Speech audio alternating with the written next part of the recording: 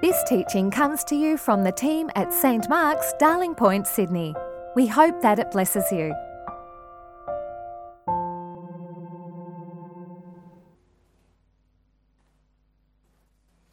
The second reading comes from Colossians chapter 1, verses 9 to 14. For this reason, since the day we heard about you, we have not stopped praying for you.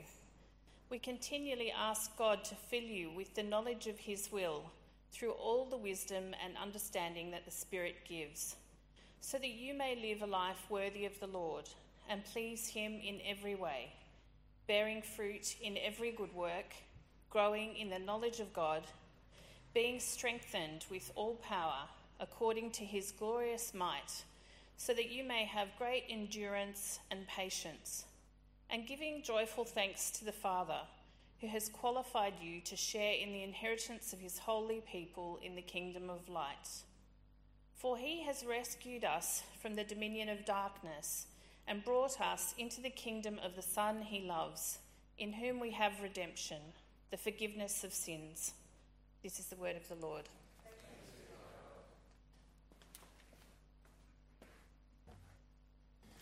Good morning, everyone, and Happy New Year. We're going to pray in just a minute, but if you would grab that sermon outline that you got on the way in the door, but also have the passage open in front of you. If you brought your own Bible, that's the optimum, but it's there on the passage. Kylie just read it for us. So let's pray. Gracious Father, we thank you for the Holy Scriptures, their precepts, promises, directions and light. In them may we learn of Christ, grasp his truth and have grace to follow in his steps. Amen. Well, today I'm going to tell you what God's will is for your life. This Christmas, a friend gave me a book which was a self-help book, and I'm a sucker for a self-help book. I haven't got round to Arnie's that Tim's been reading quite yet, but this particular book opens with the question, what is the reason for your being? What is the reason for your being? Your raison d'etre, as we say. How would you answer that question, what the reason for your being is? It's a question that we as Western individualists find deeply disquieting. In a more ordered and hierarchical society, you don't get much choice about it, so you don't have to think about it much. You're born with a gender and a social class, and that determines your purpose, the reason for your being. We rightly prefer our individual freedom to choose our own path in life, but with this freedom to choose comes the anxiety of having to discover our purpose in life for ourselves. And without a sense of direction, a personal mission, we can easily feel lost and even despairing. The 20th century was famous for the philosophers of existential angst, trying to probe this problem of meaning. One of the greatest of them is Viktor Frankl, a Holocaust survivor who went on to write the classic book, Man's Search for Meaning. And he saw, through his experience in Auschwitz, he saw that those who more often survived the horror of the concentration camps were those who had a clear sense of purpose beyond their situation.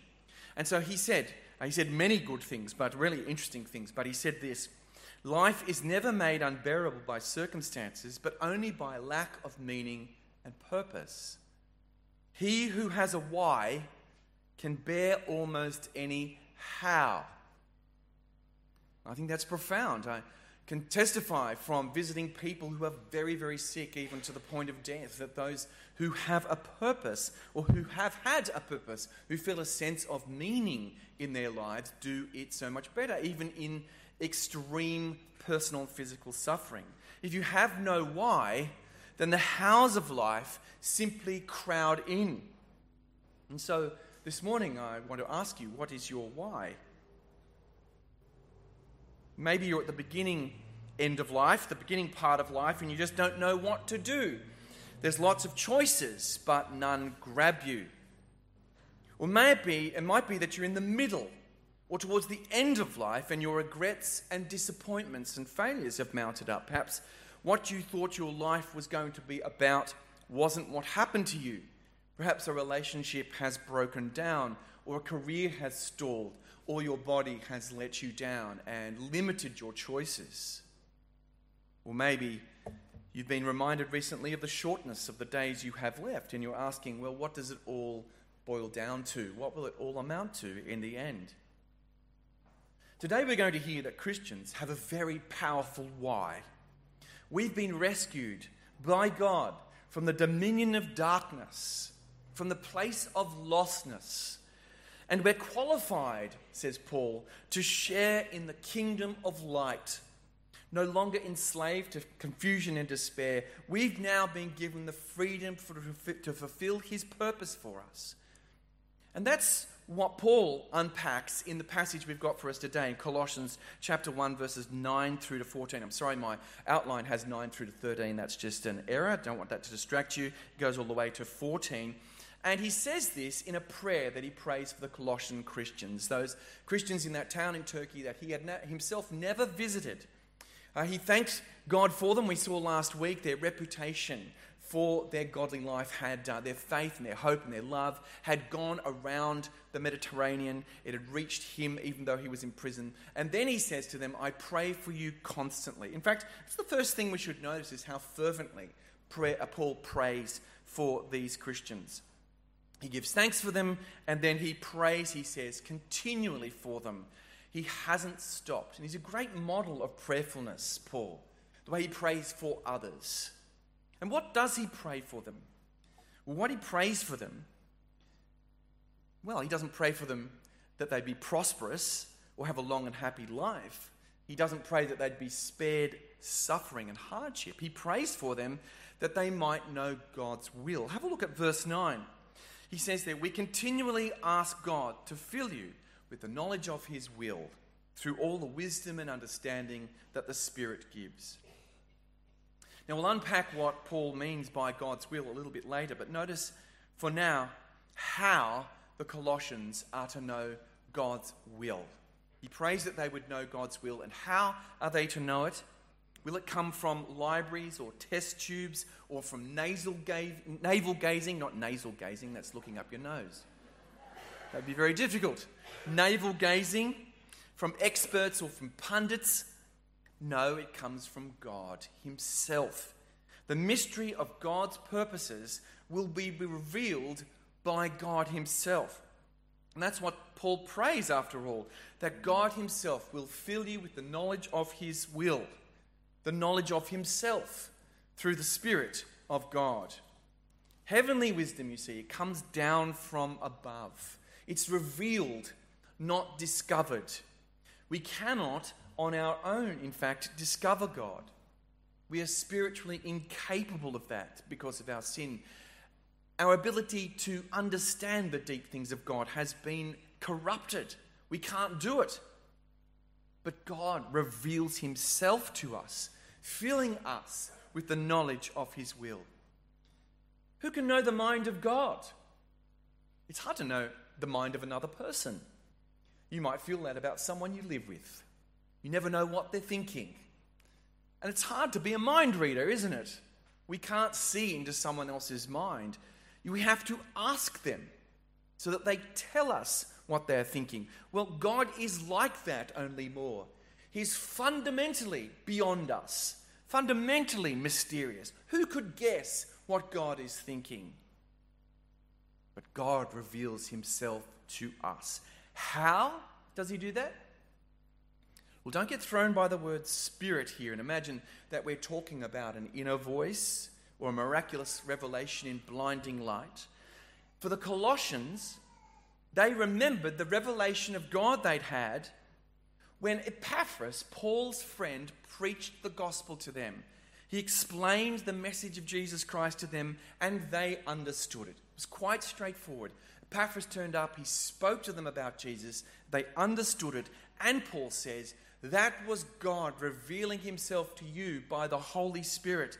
If you've understood that, then you've understood the will of God himself. God has revealed himself to you, and the Spirit of God has been working in your heart.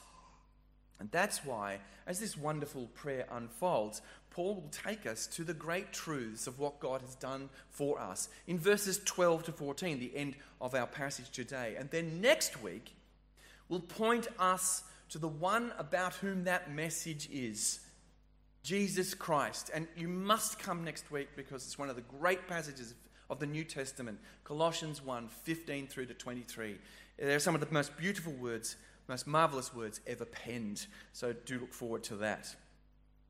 But why do we need to know what God's will is? Because God's will tell us what our why is.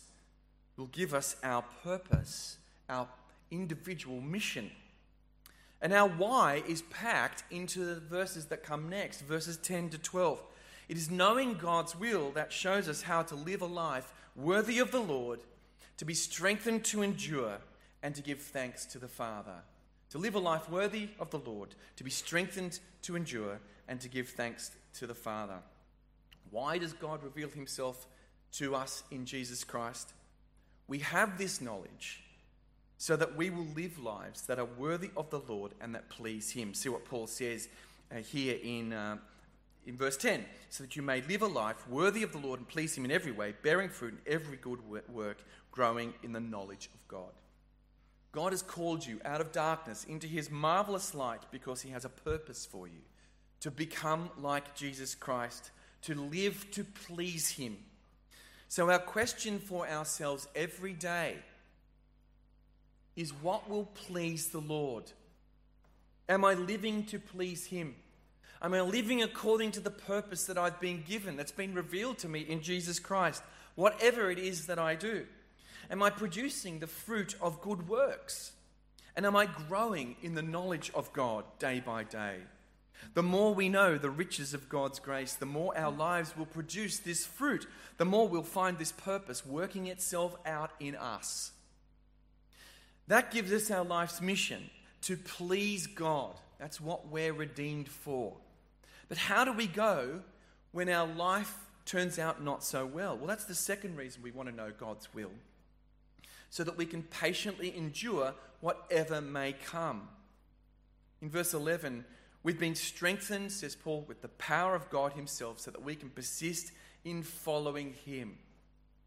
How does this work? If we know God's will in Jesus Christ, we will know that our future belongs to him. He is our rock and our salvation. We are secure.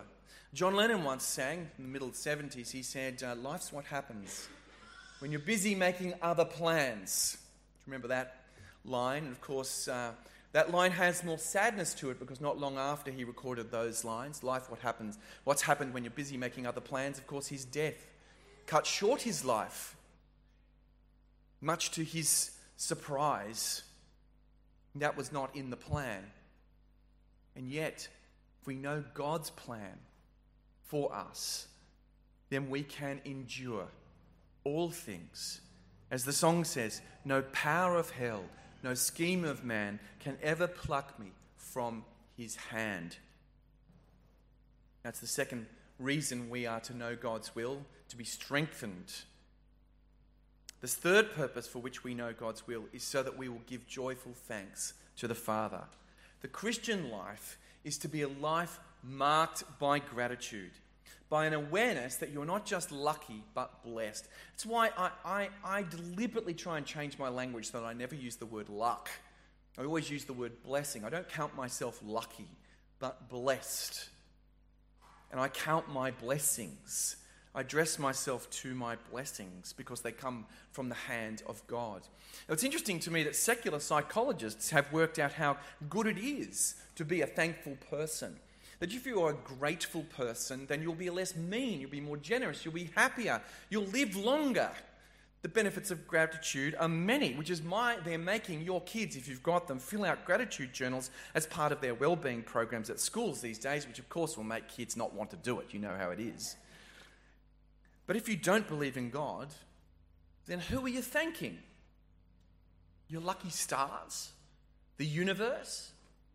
It seems incoherent to thank no one. But Christians, knowing the will of God in Christ Jesus, have reason to thank God joyfully. I wonder if you're a person who gives thanks daily for what you've received. Do you thank him? Why not try it? If Christians were more joyfully thankful, then we would not know meanness among us, would we? It's impossible. If you are grateful, if your life is marked by thankfulness, then it's impossible to be a grumpy person. It's impossible to become that curmudgeonly person that no one wants to talk to. I think the secular psychologists are right. It has marked impact on us, and it does because it's actually true. And we hear that in what Paul says about why we should joyfully thank the Father in verses 12 to 14. Why should we thank him? Because we've been qualified to share in the inheritance of his people, in the kingdom of light. We've been rescued from the dominion of darkness and brought into the kingdom of Jesus, the Son whom he loves. We have redemption, which means the forgiveness of our sins. We know that a great rescue has taken place. We know that on the cross, where Jesus died, where he was crucified for us, that all that stands against us has been removed. We know that by nature, even though by nature we are not citizens of the kingdom of heaven, that now we have been given the passport, not because of things we have done, but because of the extraordinary grace of God, the amazing grace, as we sung earlier. We know that we've been moved from the realm of death and despair and destruction into this new realm, the one in which Jesus reigns, the kingdom of light and life. We're no longer lost and without hope in the world, no longer alienated from the one who made us, but now reconciled to him. We now have an identity. We don't have to construct an identity for ourselves out of our CVs, out of our track records, that fragile sense of self that we build around us. But now we have an identity given to us, which comes with a new purpose. And this circles back to the beginning of the prayer. What is the will of God for us, given to us by the Spirit? It's the news that in Jesus Christ we've been brought out of darkness into his marvelous light. The more we are filled with that knowledge, the more it will produce in us works that are fully pleasing to him, and the strength to endure come what may, and joyful thanks to the Father. The more we come again and again to the death of Jesus for us and his new life in the resurrection, the more we will become like him. Tim, could you just my water bottles and stuff? Grab that for me, thanks. Pardon me. So, what is God's will for your life? Okay. He wants you to play your part in his purposes for the whole world. He's inviting you to share in his plans and purposes. He wants you to live a life that bears fruit in good works, that endures everything in faith, and that gives joyful thanks to him. Thank you. That's why he's revealed Jesus Christ to you. Now, you might be a bit disappointed here, because I promised a lot at the beginning. I said I'm going to tell you God's will for your life, and that sounded exciting. That sounded like you were going to get an individual plan and purpose for your life, which would take a long time, I have to say. But maybe you were hoping for me to tell you who you should marry, or what career you might have, or at least who's going to win the third at Randwick next Saturday. We'd like God to give us a particular will for our particular lives. And sometimes there are religious and non-religious gurus who will claim to be able to tell you this. Years ago, I heard the story, doubtless apocryphal, of a friend, it's one of those stories, who was asking the question of her own life, what should she do with her life? So she was in a quandary with what to do with herself. She tried a couple of careers, they hadn't seemed to fit. So she grabbed the Bible, shut her eyes. Have you ever tried this? Flipped it open to a random page and pointed her finger. And the verse that her finger landed on was 1 Corinthians 12:28, which says, God has appointed first apostles, second prophets, third teachers. So she went and became a primary school teacher. The mind boggles as to what would have happened if her finger had landed somewhere else in the Bible. She could easily have got tax collector, shepherd, or fisherman instead. But this is not what Paul is praying for here when he prays that we would know God's will. To know God's will is to know that he has called you into the kingdom of the Son he loves, that you might live a life fully pleasing to him, whatever it is you do. This doesn't tell you whether you are to be a doctor or a lawyer, or whether to marry him or her, but something far, far better. What we have been given instead is our deepest why. We know why we've been made and why we've been redeemed, to please him in everything. But what about those important moments of decision? Surely it's not wrong to know what God would have me do when it comes to those. No, I think it's a really good thing to want to make decisions in line with God's will. But we need to see the bigger picture. God's promise is not to tell us whether we're going to be a doctor or a lawyer. It's funny, isn't it, that God only ever tells people they're going to be doctors and lawyers. There are professions he doesn't seem to tell people that, street sweepers and garbage collectors. He doesn't seem to call people to those. That's not his promise that he'll tell us whether we're going to be butchers or bakers or candlestick makers. But he does tell us that his will for us is that we be one of his called ones, that we act like we belong to the kingdom of light, that we please him in every way, that we are one of those he has rescued. And so that's the question we bring to any of our other questions. How can I please him in every way? What does it mean for me in my situation to live as one who is subject of the kingdom of Jesus Christ? Jesus says to us, do not worry, saying what we shall eat and what shall we drink or what shall we wear. For the pagans run after all these things, and your heavenly Father knows that you need them. But seek first his kingdom and his righteousness, and all these things will be given to you as well. And we don't live in a subsistence economy where the things that worry us are whether we shall eat or drink or what we shall wear so much. So our anxious questions are of a different nature. Our anxious questions are, what will I do? What will become of me? What will my legacy be? What will all mean? What will my life amount to? But Jesus tells us the same thing. Seek first my kingdom and the way of living in it that I've shown you. And all of those other questions will fall into place behind them. This is the purpose of your life. This is what you've been made for. This is what God has redeemed you for by the blood of Jesus Christ. Will you embrace it?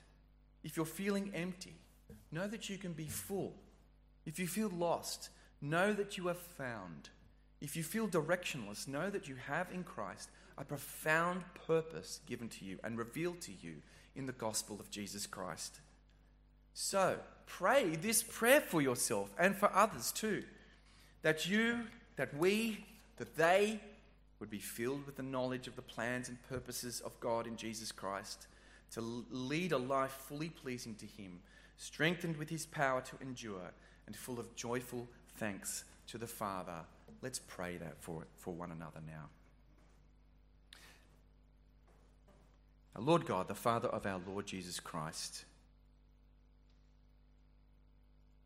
we ask you to fill us with the knowledge of your will through all the wisdom and understanding that the Spirit gives, so that we might live lives worthy of you and please you in every way, bearing fruit in every good work, growing in the knowledge of you, being strengthened with all power according to your glorious might, so that we might have great endurance and patience, and giving joyful thanks to you.